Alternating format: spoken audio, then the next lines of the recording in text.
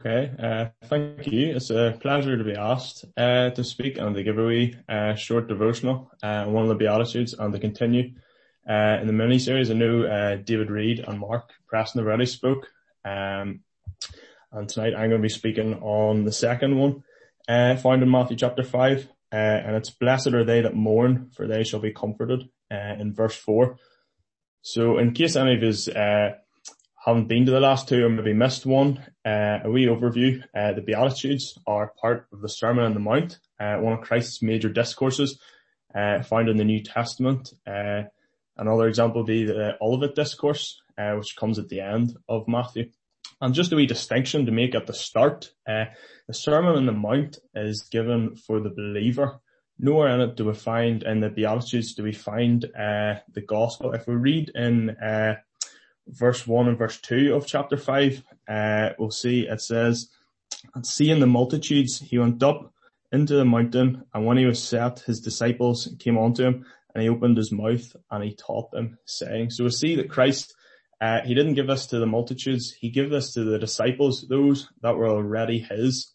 One of my favorite pastors, Dennis Lyle, he had this to say. He said, "This sermon is not Christ's advice for the non-Christian on how to live. This teaches how believers are to live now that they're already in the kingdom. We are not saved by such a lifestyle, but we're saved for such a lifestyle." And now that we've established who this message is for, let's look at what the message is. So I'll just read it again, and it says, "Blessed are they that mourn, for they shall be comforted." So a little bit of context. Christ is setting forth marks of those who are his, marks of a true Christian, and tonight we'll consider one of those marks. One of the marks of a child of God is someone who mourns. Generally, there's three types of mourning that I could come up with. There's a natural mourning, such as bereavement. I'm sure all of us have experienced that. There's a sinful mourning, which is really the enemy to blessedness and the sorrow of the world. But there's a gracious mourning, which qualifies for blessedness, a habitual seriousness, and an actual sorrow. What is meant by the term mourning that we see here? Well, it's a passionate grief, an outward demonstration of what is felt inwardly. It's quite a strong word, very expressive, and it really conveys the deepest kind of sorrow. Mourning here has to do with one's state before God. It's often referred to by commentators and theologians as gospel mourning. I couldn't come up with a good enough definition on my own, so I turned to Reverend John Greer, and he described it like this. He said, "Gospel mourning is a grief of the soul, not just a plain human grief. It is the sorrow that rises up out of the soul due to a consciousness of sin, because of awareness of sin. And this person has been brought face to face with their own personal sin or the sin of others." That's quite a mouthful to take in, but it helped me in preparing this. But one thing I found to be quite a paradox when reading this verse was that such a person is described as blessed or happy. And in our heads, this can almost seem to not make sense. So firstly, now that I've described what is meant by mourning, I want to look at examples. Two examples of mourning that isn't blessed, and then I'll give two examples in the Bible of where such mourning could be described as blessed. Back in Genesis and chapter 4, you don't have to turn to it if you don't want to. We have Cain and Abel, and in verse 13, Cain says, he says, "My punishment is greater than I can bear." Here he's sorrowing. God has exposed his sin and judged him accordingly because of it. You'll remember how that Abel and Cain both brought their offerings to God, how Abel brought that acceptable offering and Cain didn't, and eventually Cain killed Abel. But notice here, he's not mourning because he's murdered his brother Abel, or because he tried to set up another access to God. He's mourning because of the punishment that God has placed upon him, which was that he would wander in the land of Nod for the rest of his life. And then back in the New Testament, in Luke chapter 16, we come across the story of the rich man and Lazarus. And Lazarus, he has went to heaven, and he is, we read that he's in Abraham's bosom. and the rich man has went to hell. And then from there he says in verse 24, for I am tormented with this flame. A little bit of context. While here he asks if Lazarus could dip the tip of his finger in water to cool his tongue. There's no blessedness in this. This is a mourning of eternal hopelessness. There are many other examples we could turn to, but we simply don't have time. In Matthew 5 and 4, this is a mourning that is blessed. The individual will be comforted also. Perhaps this won't be an immediate comfort for those. For some, this might only be realized whenever they get to heaven. We could think back to the story of Abraham, or of Lazarus and the rich man. And it says in verse 25, the next verse, but Abraham said, Son, remember that thou in thy lifetime receivest thy good things, and likewise Lazarus evil things, but now he is comforted, and thou art tormented. Note that the happiness of heaven consists in being perfectly and eternally comforted, and in the wiping away of all tears from their eyes. And this will be especially felt by those who've prepared for it, through it by godly sorrow. So 2 examples of mourning in the Bible that would fit this verse and could be described as gospel mourning. I'm sure all of you will be familiar with the story of the prodigal son in Luke chapter 15 and verse 18, and how he took his father's inheritance and went off and spent it and wasted it.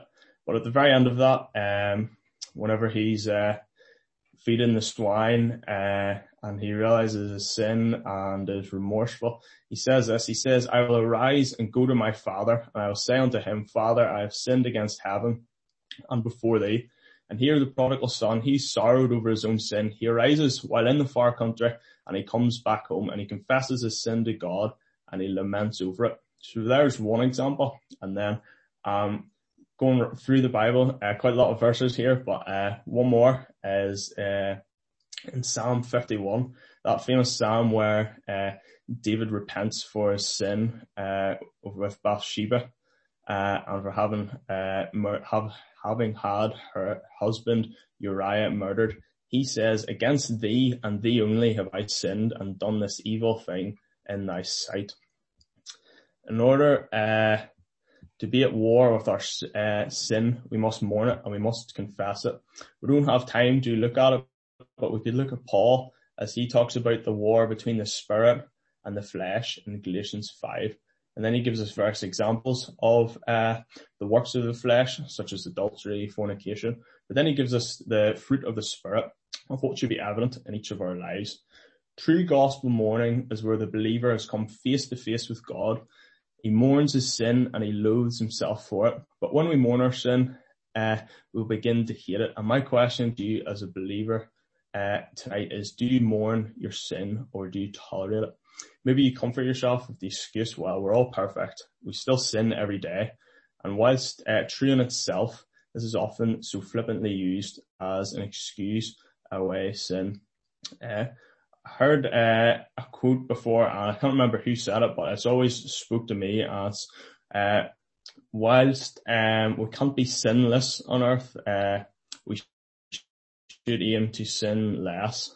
And with that, I end my wee talk. I hope it's been an encouragement and a blessing to you. Just to give you a bit of background, my history, I was born into a Christian home in 1979, would you believe? So born in the 70s, which doesn't make me feel that young. I was the youngest of 3. I was saved at the age of 7. I went to Sunday school, youth fellowship. I went to Leicester and various youth meetings. I grew up on a farm, so I think it'd be wrong to say I started work after university. I experienced childhood labour and I survived it. So it was gathering stones in a ploughed field, or bringing in hay, or dosing sheep, or dehorning calves. But of course the highlight of the year was bringing in the silage. So that was my start to working life.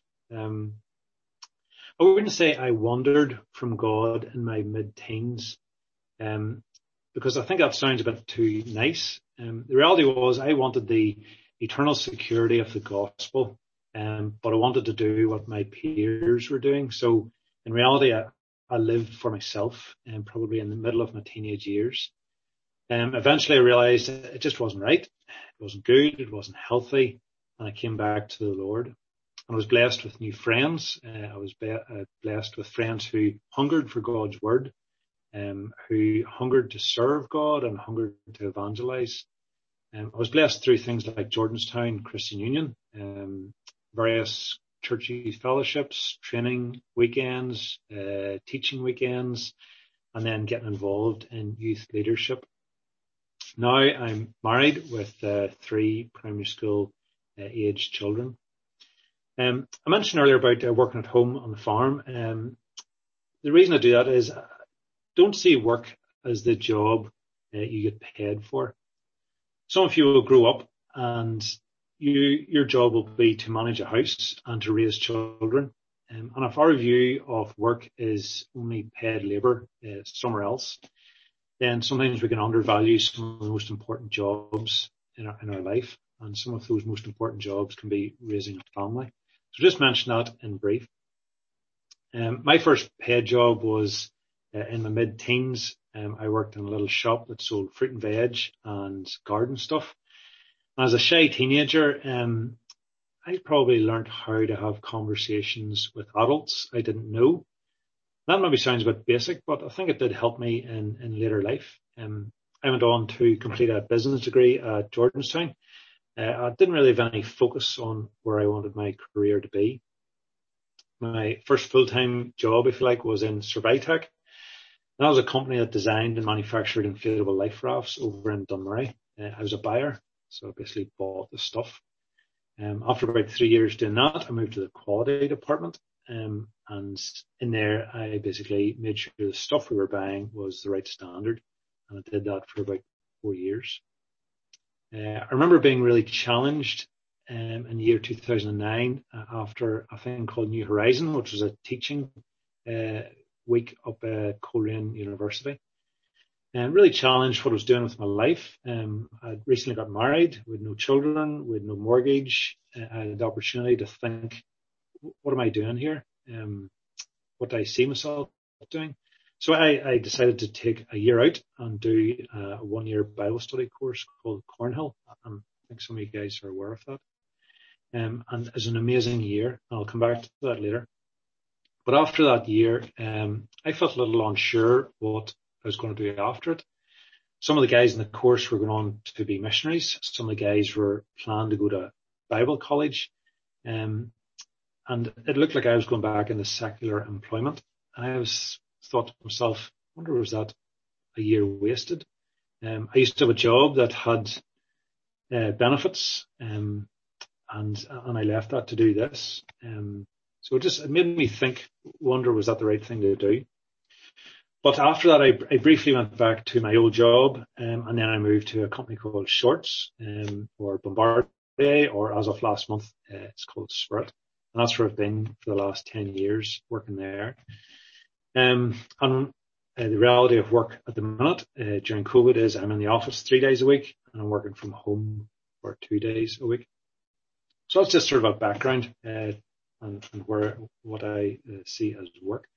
So I'm not sure the usual format, whether there's questions or anything at the end of this, but feel free, guys, if there's any questions you have of what I say at the end, far ahead. And sometimes questions can help just help understand things I wasn't clear on or things you thought might have been covered and it didn't. So just another 5 minutes or so. How am I surviving work?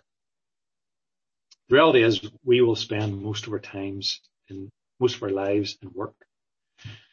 As Christians, we've probably prayed, and we probably still do pray, Lord, give me opportunities to tell others about you. And maybe you with your church or other organisations try to make opportunities with maybe outreach events or children's ministries, and rightly so. Those are good things. But what if God answered your prayer by sending you to an unreached group of people? What if he so shaped your abilities and your skills and your gifts and your location so that you obtained certain results at school and university, that you got offered a job and you were sent to an unreached group of people? Well, he does that every day. Sometimes we miss the obvious, and we can do it by seeing our job as maybe as the rest of the world sees it. That place where we earn money, where we can buy stuff, or where we can advance our career, or where we can improve society and help others. But what if it's more than that? What if God, from before the foundation of the world, had planned your life and wanted to use you in his plan to extend his kingdom for all eternity?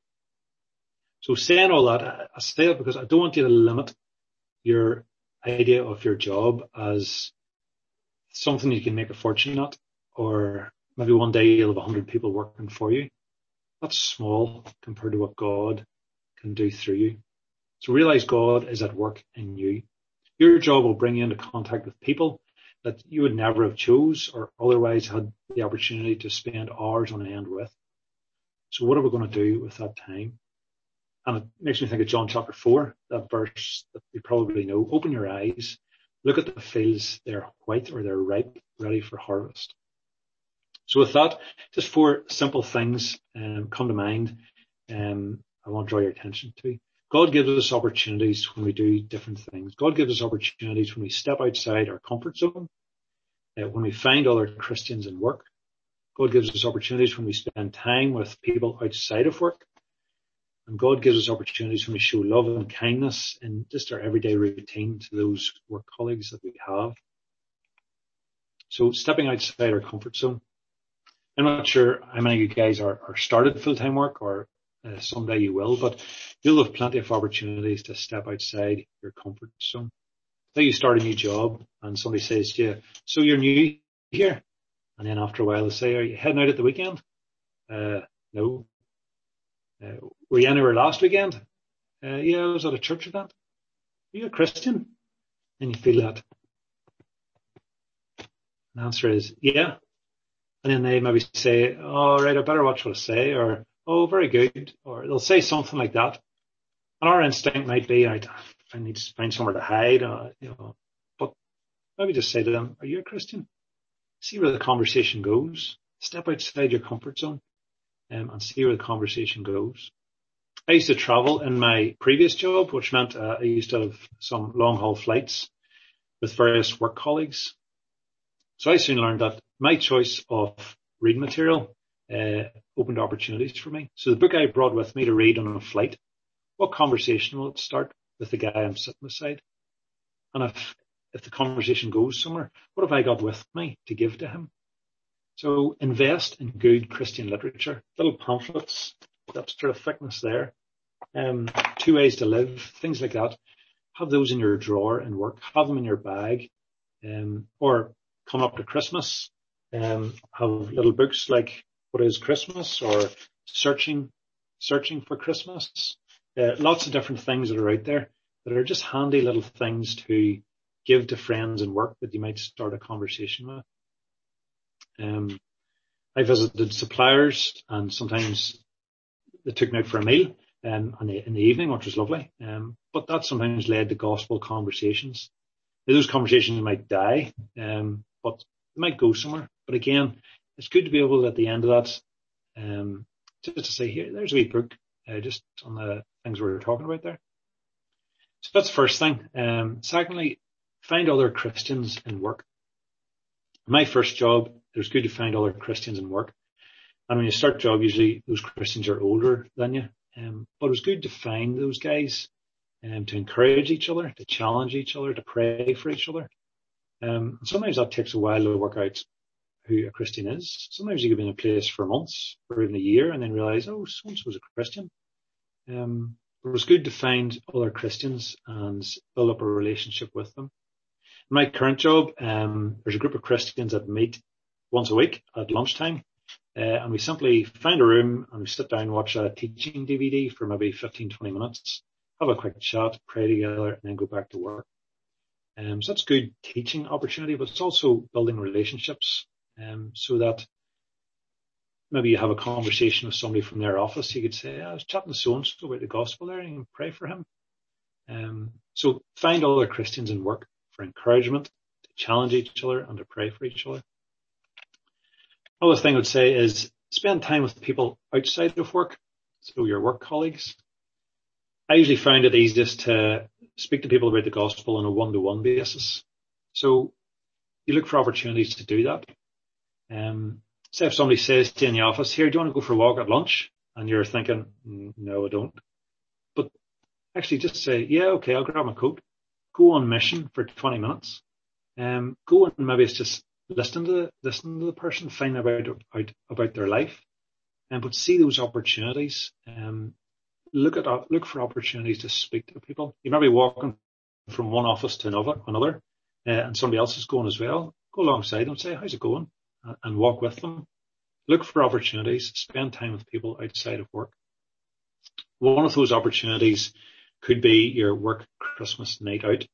And here's one where you'll rightly go, should I go or should I not go? And I would just say, be careful here. Use wisdom. The way I thought about it was, if I can have a conversation with someone, I'll go. And there's times over a meal, I was able to talk to people, have great conversations. And maybe most of the people were then going on to a nightclub. Could I have a conversation in a nightclub with the music really loud? No. So I didn't go. So I'm just saying, use wisdom in those circumstances. Know your temptations, ensure your safety and those sorts of things. But I had great conversations with people at Christmas dinners because they feel more relaxed. They're outside of the office. And sometimes, and usually, the conversation started with, why do you not drink? And that produced a conversation. And it's not a conversation about morality. It's a conversation that you want to lead towards Jesus about forgiveness of sin. So avoid going down the morality route and aim for the speaking about Jesus route. So that's spend time with people outside of work. And even just simply showing love and kindness to work colleagues in everyday routine. At the minute, a lot of people are working from home, so you don't see them as often. So I find you just phone people and say, how's it going? How's life? How's things with your family? You find out who's actually got a relative who's sick with COVID. Tell them, I'm praying for you. And a few days later, phone them again and say, how's things going? So show kindness, or even if you're in the office, look for ways to help somebody. Offer help with simple tasks. Do something that isn't a nice job. There's a girl in our office who used to have a shared office before COVID, maybe 100 people in it. And there was a shared fridge. And obviously people just end up leaving stuff in the fridge. And there's this girl who very kindly went and she cleaned the fridge. It's not the thing you want to do, but it spoke volumes for that lady's kindness that she done that. So look for opportunities to show kindness.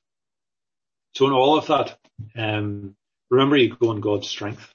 There will be times where your heart will beat because you think, I can't do this. I don't want to talk about that. But go in God's strength. Take risks. Step outside your comfort zone. And just, talk to people about the gospel. People won't see you probably as a born-again Christian. People will see you as good living or churchy or something like that. So don't think that by somebody find out you go to church, they'll actually understand what the gospel is. So invest in good conversations to take them away from the idea of I go to church, therefore I follow these rules, as opposed to I go to church because I have a relationship with God. So have those conversations to clarify what it is to be a Christian. I mentioned earlier about my year out. I done a Bible study course for a year and then went back into secular employment while others went to Bible college. And I struggled for a while after that, thinking, did I do the right thing, or should I have done that for a year? And I would say, absolutely.